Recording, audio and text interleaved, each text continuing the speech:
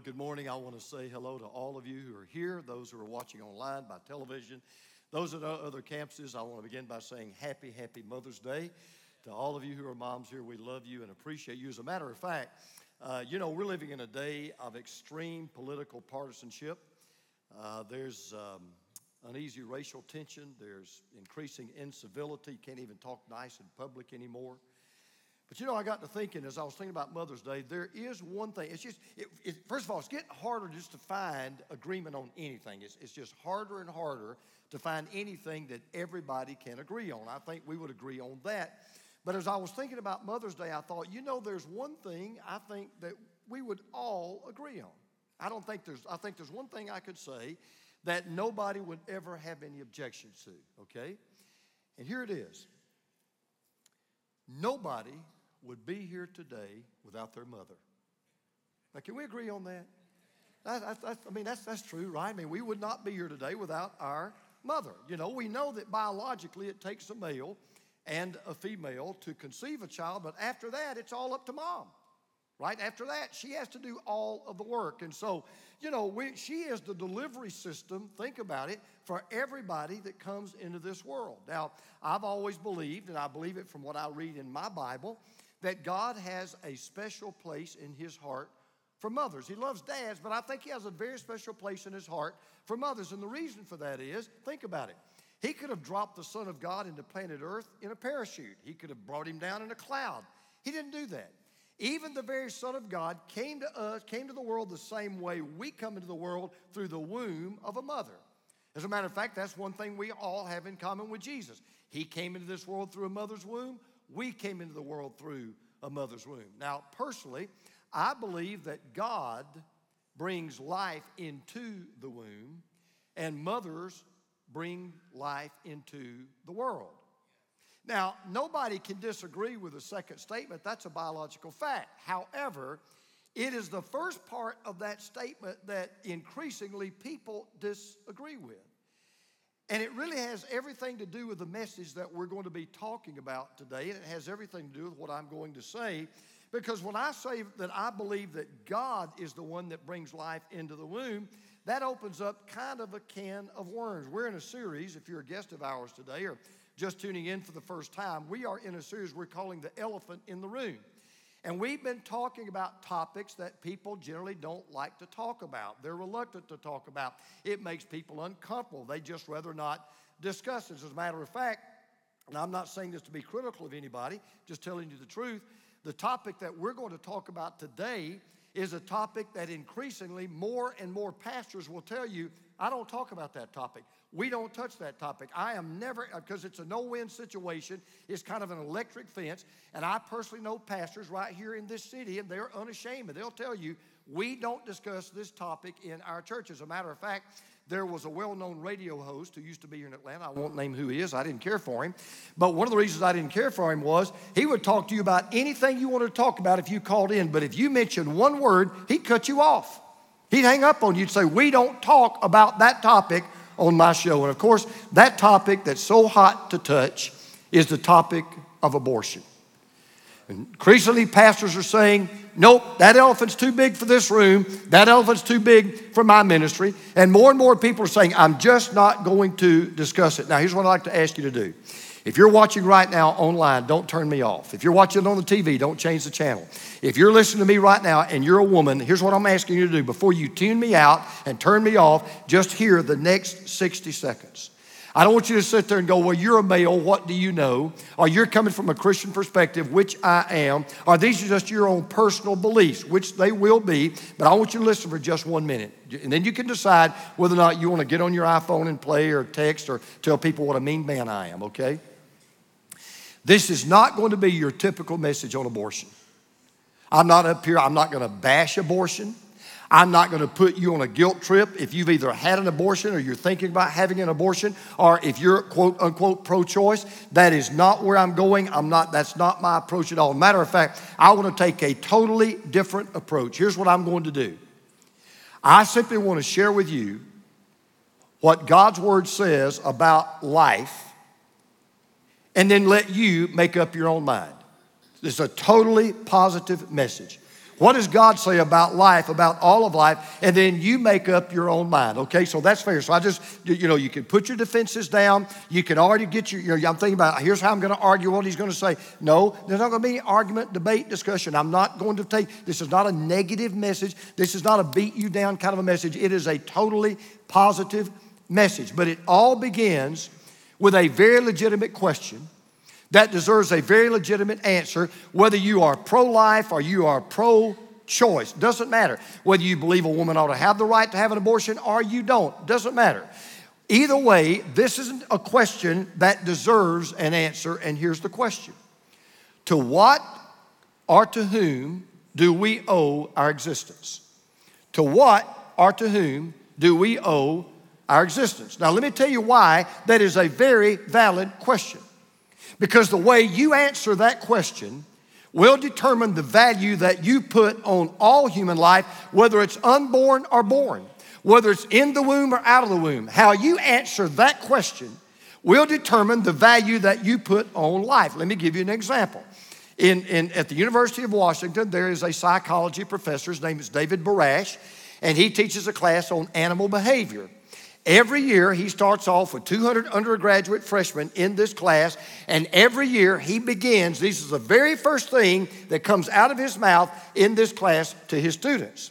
He said, the more we know of evolution, the more unavoidable is the conclusion that living things, including human beings, that's us, are produced by a natural, totally amoral process with no indication of a benevolent, controlling Creator. Now, if that's your view of how we got here, okay, if that's your view of how you got here, if that's your view of human life, then quite frankly, if that's your view of the value of life, then honestly, your view will be totally different from people who do not hold that view. I'm one that doesn't hold that view. But I will tell you why it's a very convenient view. Because if you hold that view, then that kind of makes belief in abortion and the right to abortion, it makes it more acceptable to your thinking. And it makes it more acceptable to our morality. But again, I'm not going to focus on abortion per se in this message. I want to deal with the issue of life. This is a totally pro-life message. It's not anti-anything. And let me tell you what I mean. Even when I say pro-life, we're in such a politically charged atmosphere today that even when I mention the phrase pro-life, you automatically think about two things right off the bat. You think about abortion and you think about politics. And this message is not going to really deal with either one. I'm really not going to mention the A word probably again for the rest of this message. If I do, it'll be very incidental. And I don't even want you to think about politics right now. It has nothing to do with politics. When I'm talking about pro-life, when I mention the phrase pro-life, here's what I mean. I'm not thinking about a political stance. I'm not even thinking about a moral stance. Here's what I mean by pro-life. I mean being pro-life the way God is pro-life.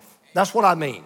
Being pro-life the way God is pro-life. Now, before you kind of say, wait a minute, what do you mean God is pro-life? All I'm going to do is this. I'm going to show you two of the most incredible passages of Scripture you will ever read if you ever read your Bible. In fact, I'm going to promise you something. Most of you probably have read one of these. Most of you probably have never read the other one.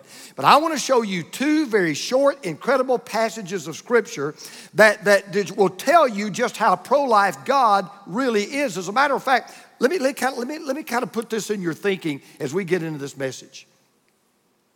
The fact that you're listening to me right now tells me that God is pro-life about your life. The fact that you're even here tells me that God is pro-life about you and pro-life about your life. Now, why do I say that? I know that because of something that God said on two occasions, one to a prophet and one to a king, all right? First of all, we're going to look at what he said to the prophet. His name is Jeremiah. And if you would like to look on with me, we're going to be in Jeremiah chapter 1. Don't be afraid. It's not a hard book to find. It's in the Old Testament. If you just go to Genesis and just start going east, okay, on I-85 Truth, all right? So if you just kind of get on that street, you're going to pass Psalms, Proverbs, Ecclesiastes, Solomon's Song, Isaiah, and then you're going to come to Jeremiah. I want you to look in Jeremiah chapter 1. Now, let me tell you what's going on. Jeremiah is having a dialogue with God. God is talking to Jeremiah, and Jeremiah's kind of listening. They're having this dialogue. And God says something to Jeremiah about his life and about his very existence that totally astounded him. Now, when you read this, it's a very short sentence. It's a very simple sentence. It's not really a profound, it's not one of these, Mount Sinai 10 Commandment moments. It's just kind of a simple sentence, and yet there is enough truth in this sentence to fill up the entire universe. Now listen to what God says to Jeremiah in Jeremiah chapter 1, verse 5. I want you to listen carefully to every word, because let me just stop. What he said to Jeremiah, he's actually saying about us. What was true about Jeremiah is true about us. Now watch what he says.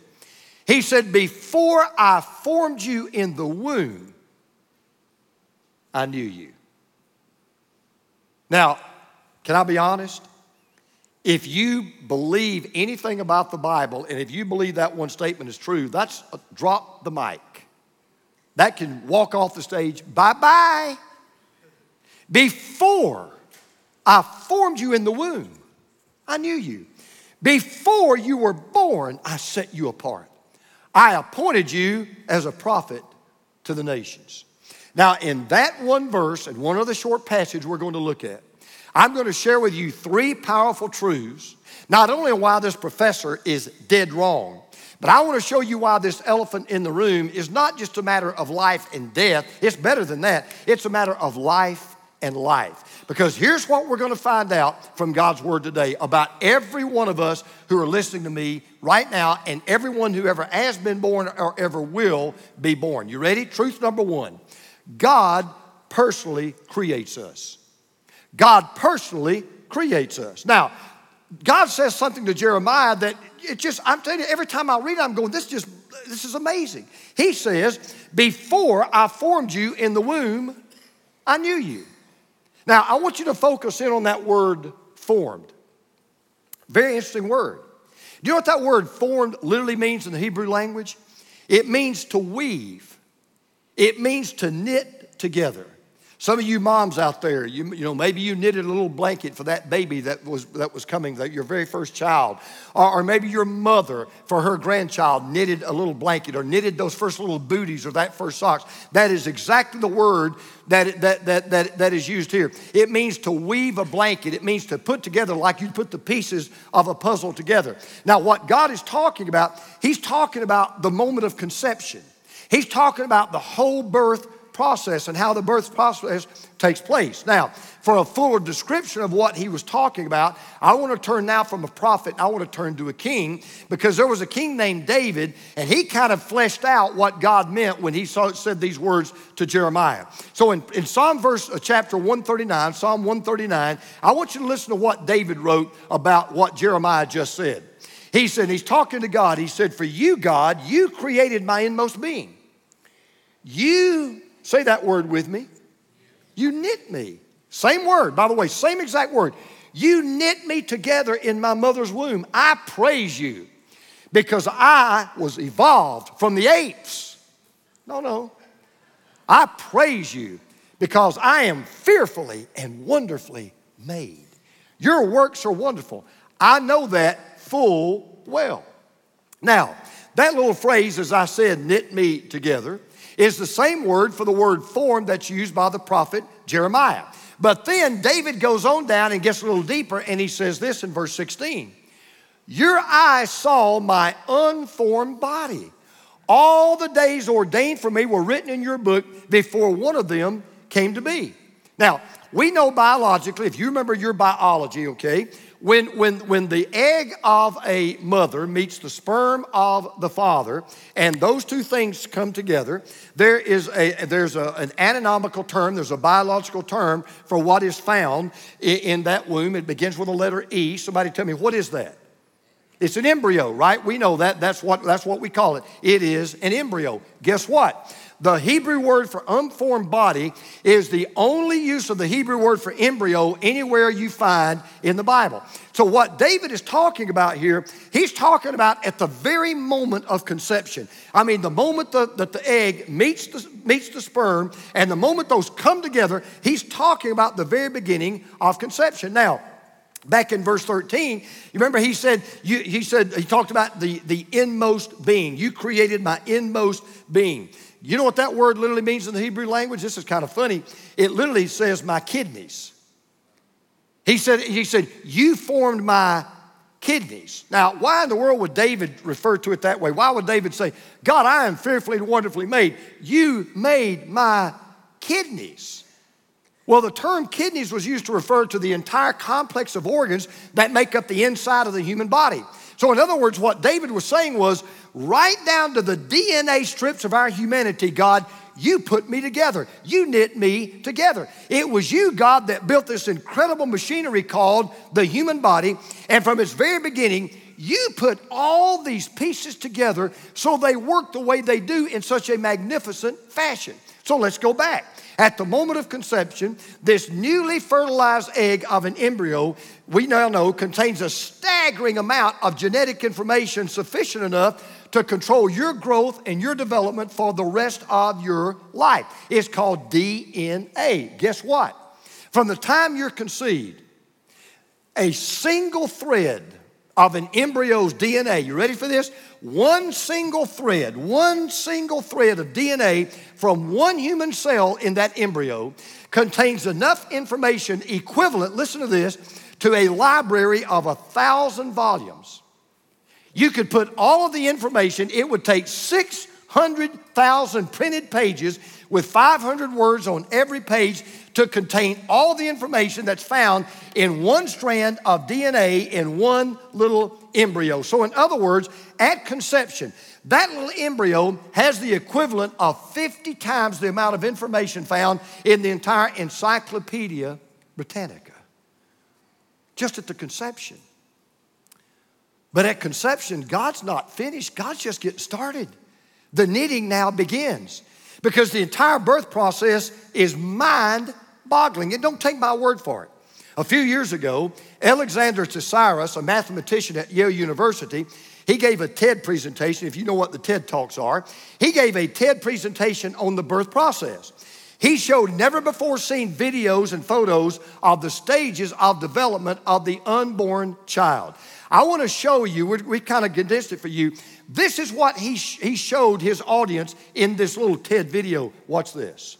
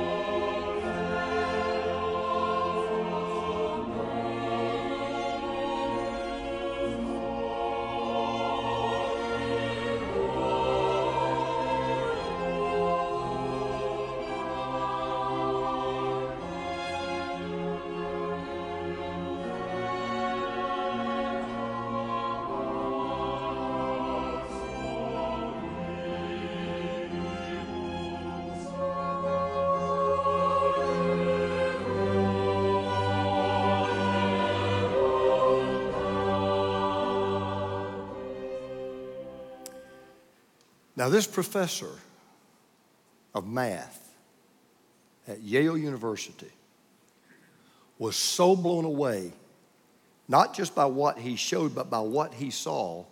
Here's how he concluded his talk. the complexity of these things, the mathematical model of how these things are indeed done is beyond human comprehension. Even though I'm a mathematician, I look at this with a marvel of how did these instruction sets build that which is us? Now watch what he said. It is a mystery. It is magic. It is divinity. What he said was, only God could do that. Only God could do that. He said it's almost impossible not to see divine design behind the birth process. And a lot of people, I don't know why, they refuse to see it. It's the elephant in the room. A little girl took a human anatomy test and she failed it. And when you read the answers she gave to the test, you'll know why she failed it. Here's what she wrote. The human body is composed of three parts: the brainium, the borax, and the abdominal cavity. The brainium contains the brain, the borax contains the lungs, the liver, and living things, and the abdominal cavity contains the bowels, of which there are 5, A-E-I-O-U. Now, there are just some people, I don't know why, but they just refuse to see that God is the divine gynecologist who designs life before the doctor delivers life. That's why David goes on to say in verse 14, I praise you because I am fearfully and wonderfully made. Your works are wonderful. I know that full well. We are indeed fearfully and wonderfully made. Mom and dads know that. Grandparents know that. Yes, we all have biological parents. I get that. But the truth of the matter is, God fashions us himself. God knits us together. God begins life in the womb, and God puts that together. So the next time your little child, and they're going to ask you this question, right? You know what it's going to be. Mom, Dad, where do little babies come from? You remember how that no, real easy. They come from God. It's an easy answer. They come from God. That's not only good theology, that is good science. But now listen, the thing we need to know all about ourselves is this: God personally creates us. But the narrative doesn't end there, because there's a second truth we learn in that one little simple statement from Jeremiah. Not only does God personally create us, but God powerfully claims us. Now, go back to Jeremiah. I want you to go back to what God said, and I want to show you something. This is what I love. You know what excites me the most about preaching is when I get to share with you things I've never seen before. And you know, every time I preach, I hope you hear something or see something or learn something, and you leave here going, I never thought about that. I'd never seen that. I'd never heard that. What really gets me pumped is when that happens to me, and it happens all the time. Well, I've read this passage hundreds of times, but I saw something I had never seen before myself, and it's one of the greatest testaments to the value and the importance of every life from conception that you will ever see. Now listen again to what he says. He says, before I formed you in the womb, I knew you. Now, the word, by the way, the word for know, is not the word that just means to recognize or to be familiar with. It actually refers to the way that a husband and a wife come to know each other on their honeymoon. It can be translated love. It's talking about the most powerful, intimate form of love. Now, for sure the Bible teaches that God loves us, but go back to the first part of that verse. Here's what he said to Jeremiah, really. He said, Jeremiah, before I formed you in the womb, I loved you. Before I formed you, I loved you. Now, do you get what I'm saying? Do you get what he just said to Jeremiah? Jeremiah, I didn't just love you when you were born. Jeremiah, I didn't just love you when you were conceived. He said, Jeremiah, I knew you and I loved you before you were even conceived. Jeremiah, I loved you before your mama knew your dad. I loved you before your dad knew your mom. In other words, he said, birth is not our beginning. Conception is not even our real beginning. God says, I knew you, I loved you before your parents even met. Before your parents conceived you, God conceived of you. Think about that. I was born 64 years ago. Yet the Bible says, God is saying, James, in eternity past, before I even put a star in the sky, before I even hung a moon in place, before I even put a planet in orbit, I knew you and I loved you. Now, you talk about something that'll put chill bumps on anybody. God conceived of us before we were even conceived. In other words, I hate to break this to your mom and dad. You were not their idea. You were God's idea. God thought about you long before they thought about you. God loved you long before they ever loved you. You know, somebody will say about a friend, we've all said this, right? Man, I've known him since he was a kid. I've known him since he was a baby. You know what God says about us? I knew him before he's even born.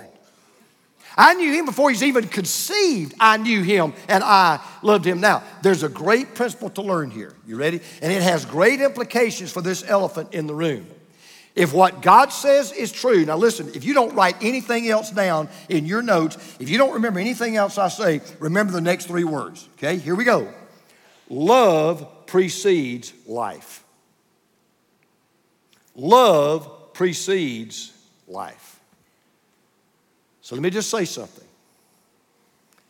This issue that we're talking about is deeper than a pro-life issue.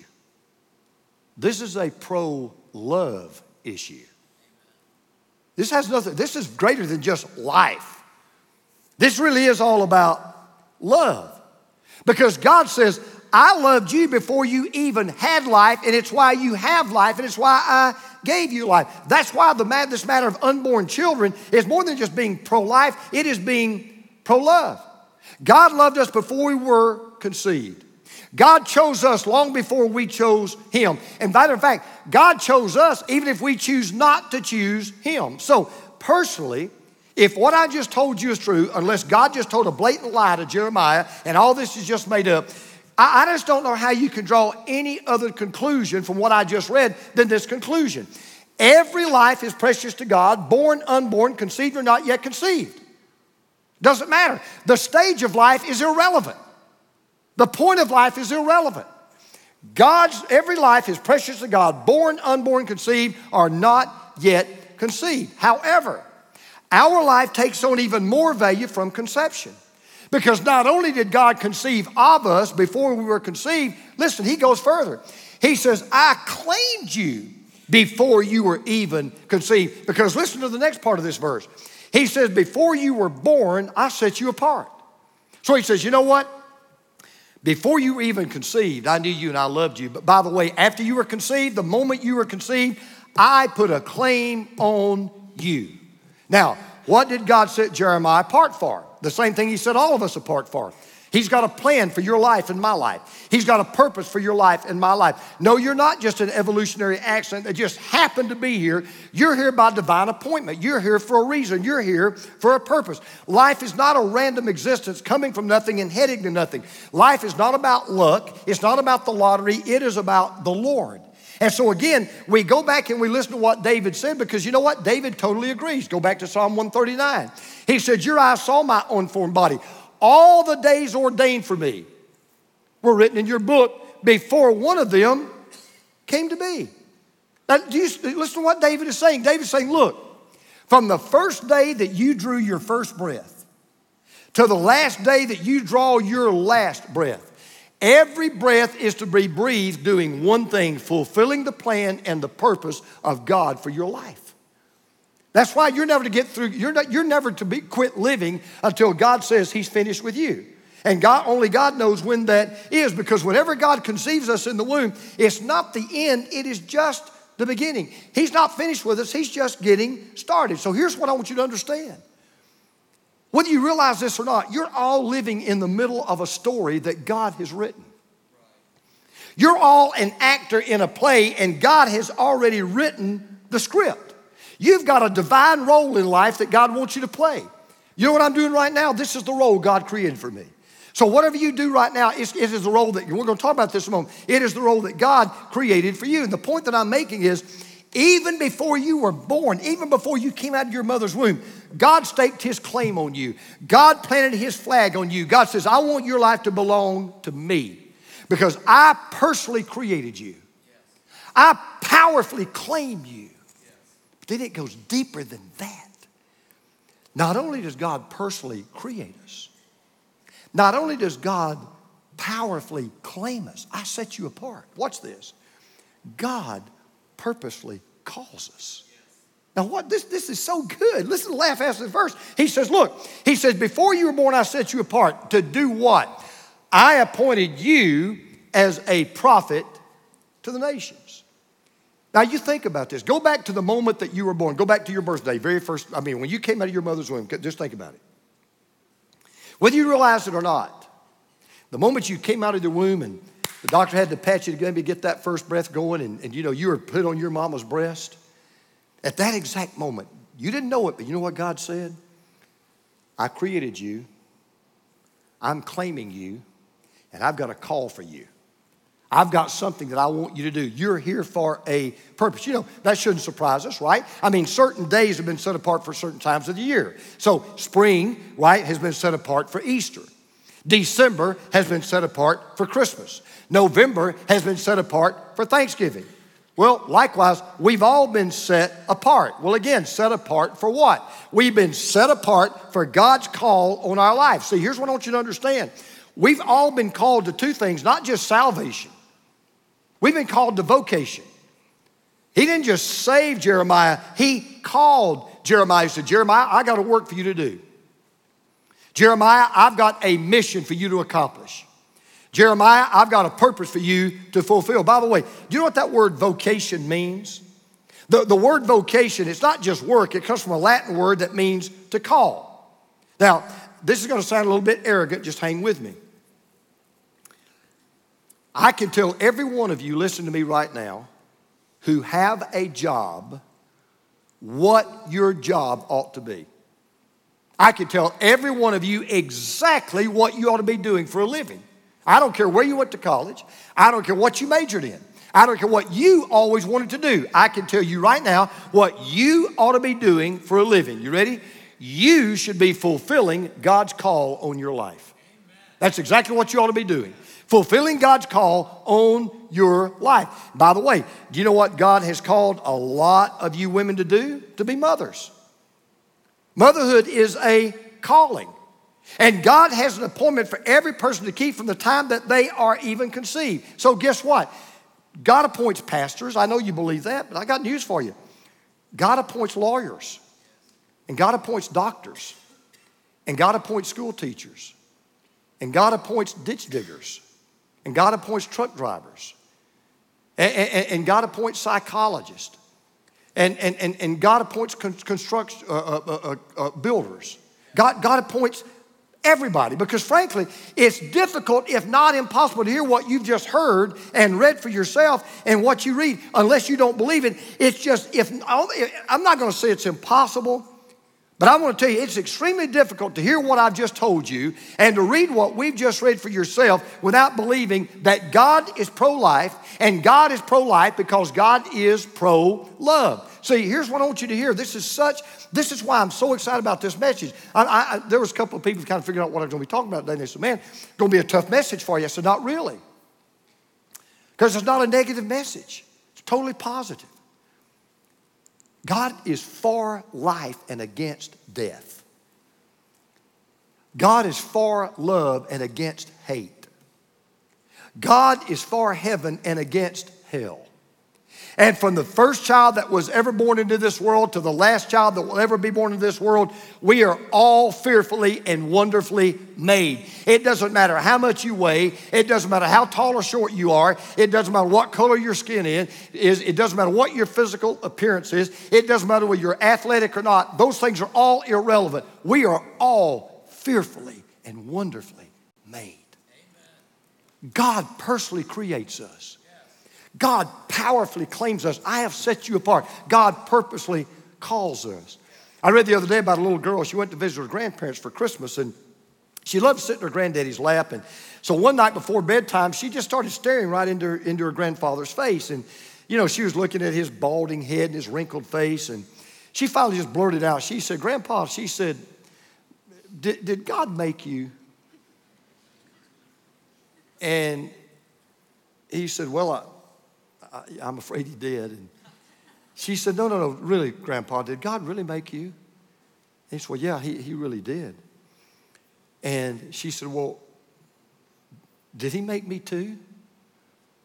And he smiled real big. He said, he sure did. She thought for a moment. She said, you know what, Grandpa? He said, what's that? He said, he's doing a lot better job now than he used to. Now, God has created all of us. And God looks at you, and God looks at me, and you know what God says? I'm just a great God. I do such a great job. Look at who is here. I just have to say this. You know, one of the proudest things I've done in my ministry ever is 32 years ago when I came to my former church. We were approached by some people who wanted to start what's now known as the Pregnancy Resource Center here in Gwinnett County. And our church was the leading church. Our church stepped in and we helped make that happen. And for years, our church here has hosted a banquet to raise money to support this wonderful work. And I don't know if I've ever been more proud of anything than an award that we were just given a couple of weeks ago to show our support. It's this one. It's the PRC of Gwinnett 2016 Spiritual Partner Award awarded to our church. And they said, you have been the number one spiritual partner in this county to help us in this whole issue of pro-life. Let me tell you what happened. Because of the money that we raised, we were able to buy ultrasound machines for women to see what's in their womb. Because studies have indicated that a mother who actually sees the child she carries in her womb, if they'll just look at a picture, it lessens the likelihood of her aborting that baby by 60%. You know why that's true? Because that ultrasound machine is the modern equivalent of Jeremiah 1:5. It is the modern equivalent of Psalm 139, verses 13 through 16. God loved you before you were conceived. God loved you before you were born. God loves you after you're born, and God will love you after you die. Now, let me just say this. We're going to wrap this up.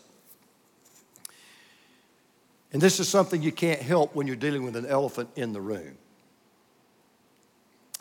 So maybe someone out there is living with regret and remorse because of a decision you made in the past. And you wish you could take it back. And I'm not an idiot, I'm not stupid. I realize that for some of you, this was a very difficult message to listen to. I realize for some of you, this was a white knuckler. I realize for some of you, it was all it could take. It was all you had in you, not to tune me out, turn me off, change the channel, turn off the computer. So let me just say this. I want to thank you, first of all, for listening. Here's what I want you to hear me clearly. Abortion is not the unpardonable sin. It's not. It's not an unforgivable sin. Because when you come to the cross of Jesus Christ, here's the only thing you'll find when you come to the cross. You'll find grace. You'll find mercy. You'll find love. You'll find forgiveness. And you'll find peace. All I want you to do is simply this. Just take to heart what we've just shared in God's Word. And if you're objective, if you're truly objective, I just personally believe you can really only come to one conclusion about this issue. So I want you to do this for me, okay? Just put your pens down, pads down, close your Bibles. Everybody look up here just a minute. And if I'm talking to some of you and you've been kind of battling anger or you're really upset because even as I try to deal with this positively, let me just leave you with this story, okay? And then we're going to be done. One of my favorite magazines is Reader's Digest. I love it. It's just packed full of just great stuff, and I like Reader's Digest. And I was reading and writing Reader's Digest, a true story about a young woman. Her name was Katusa.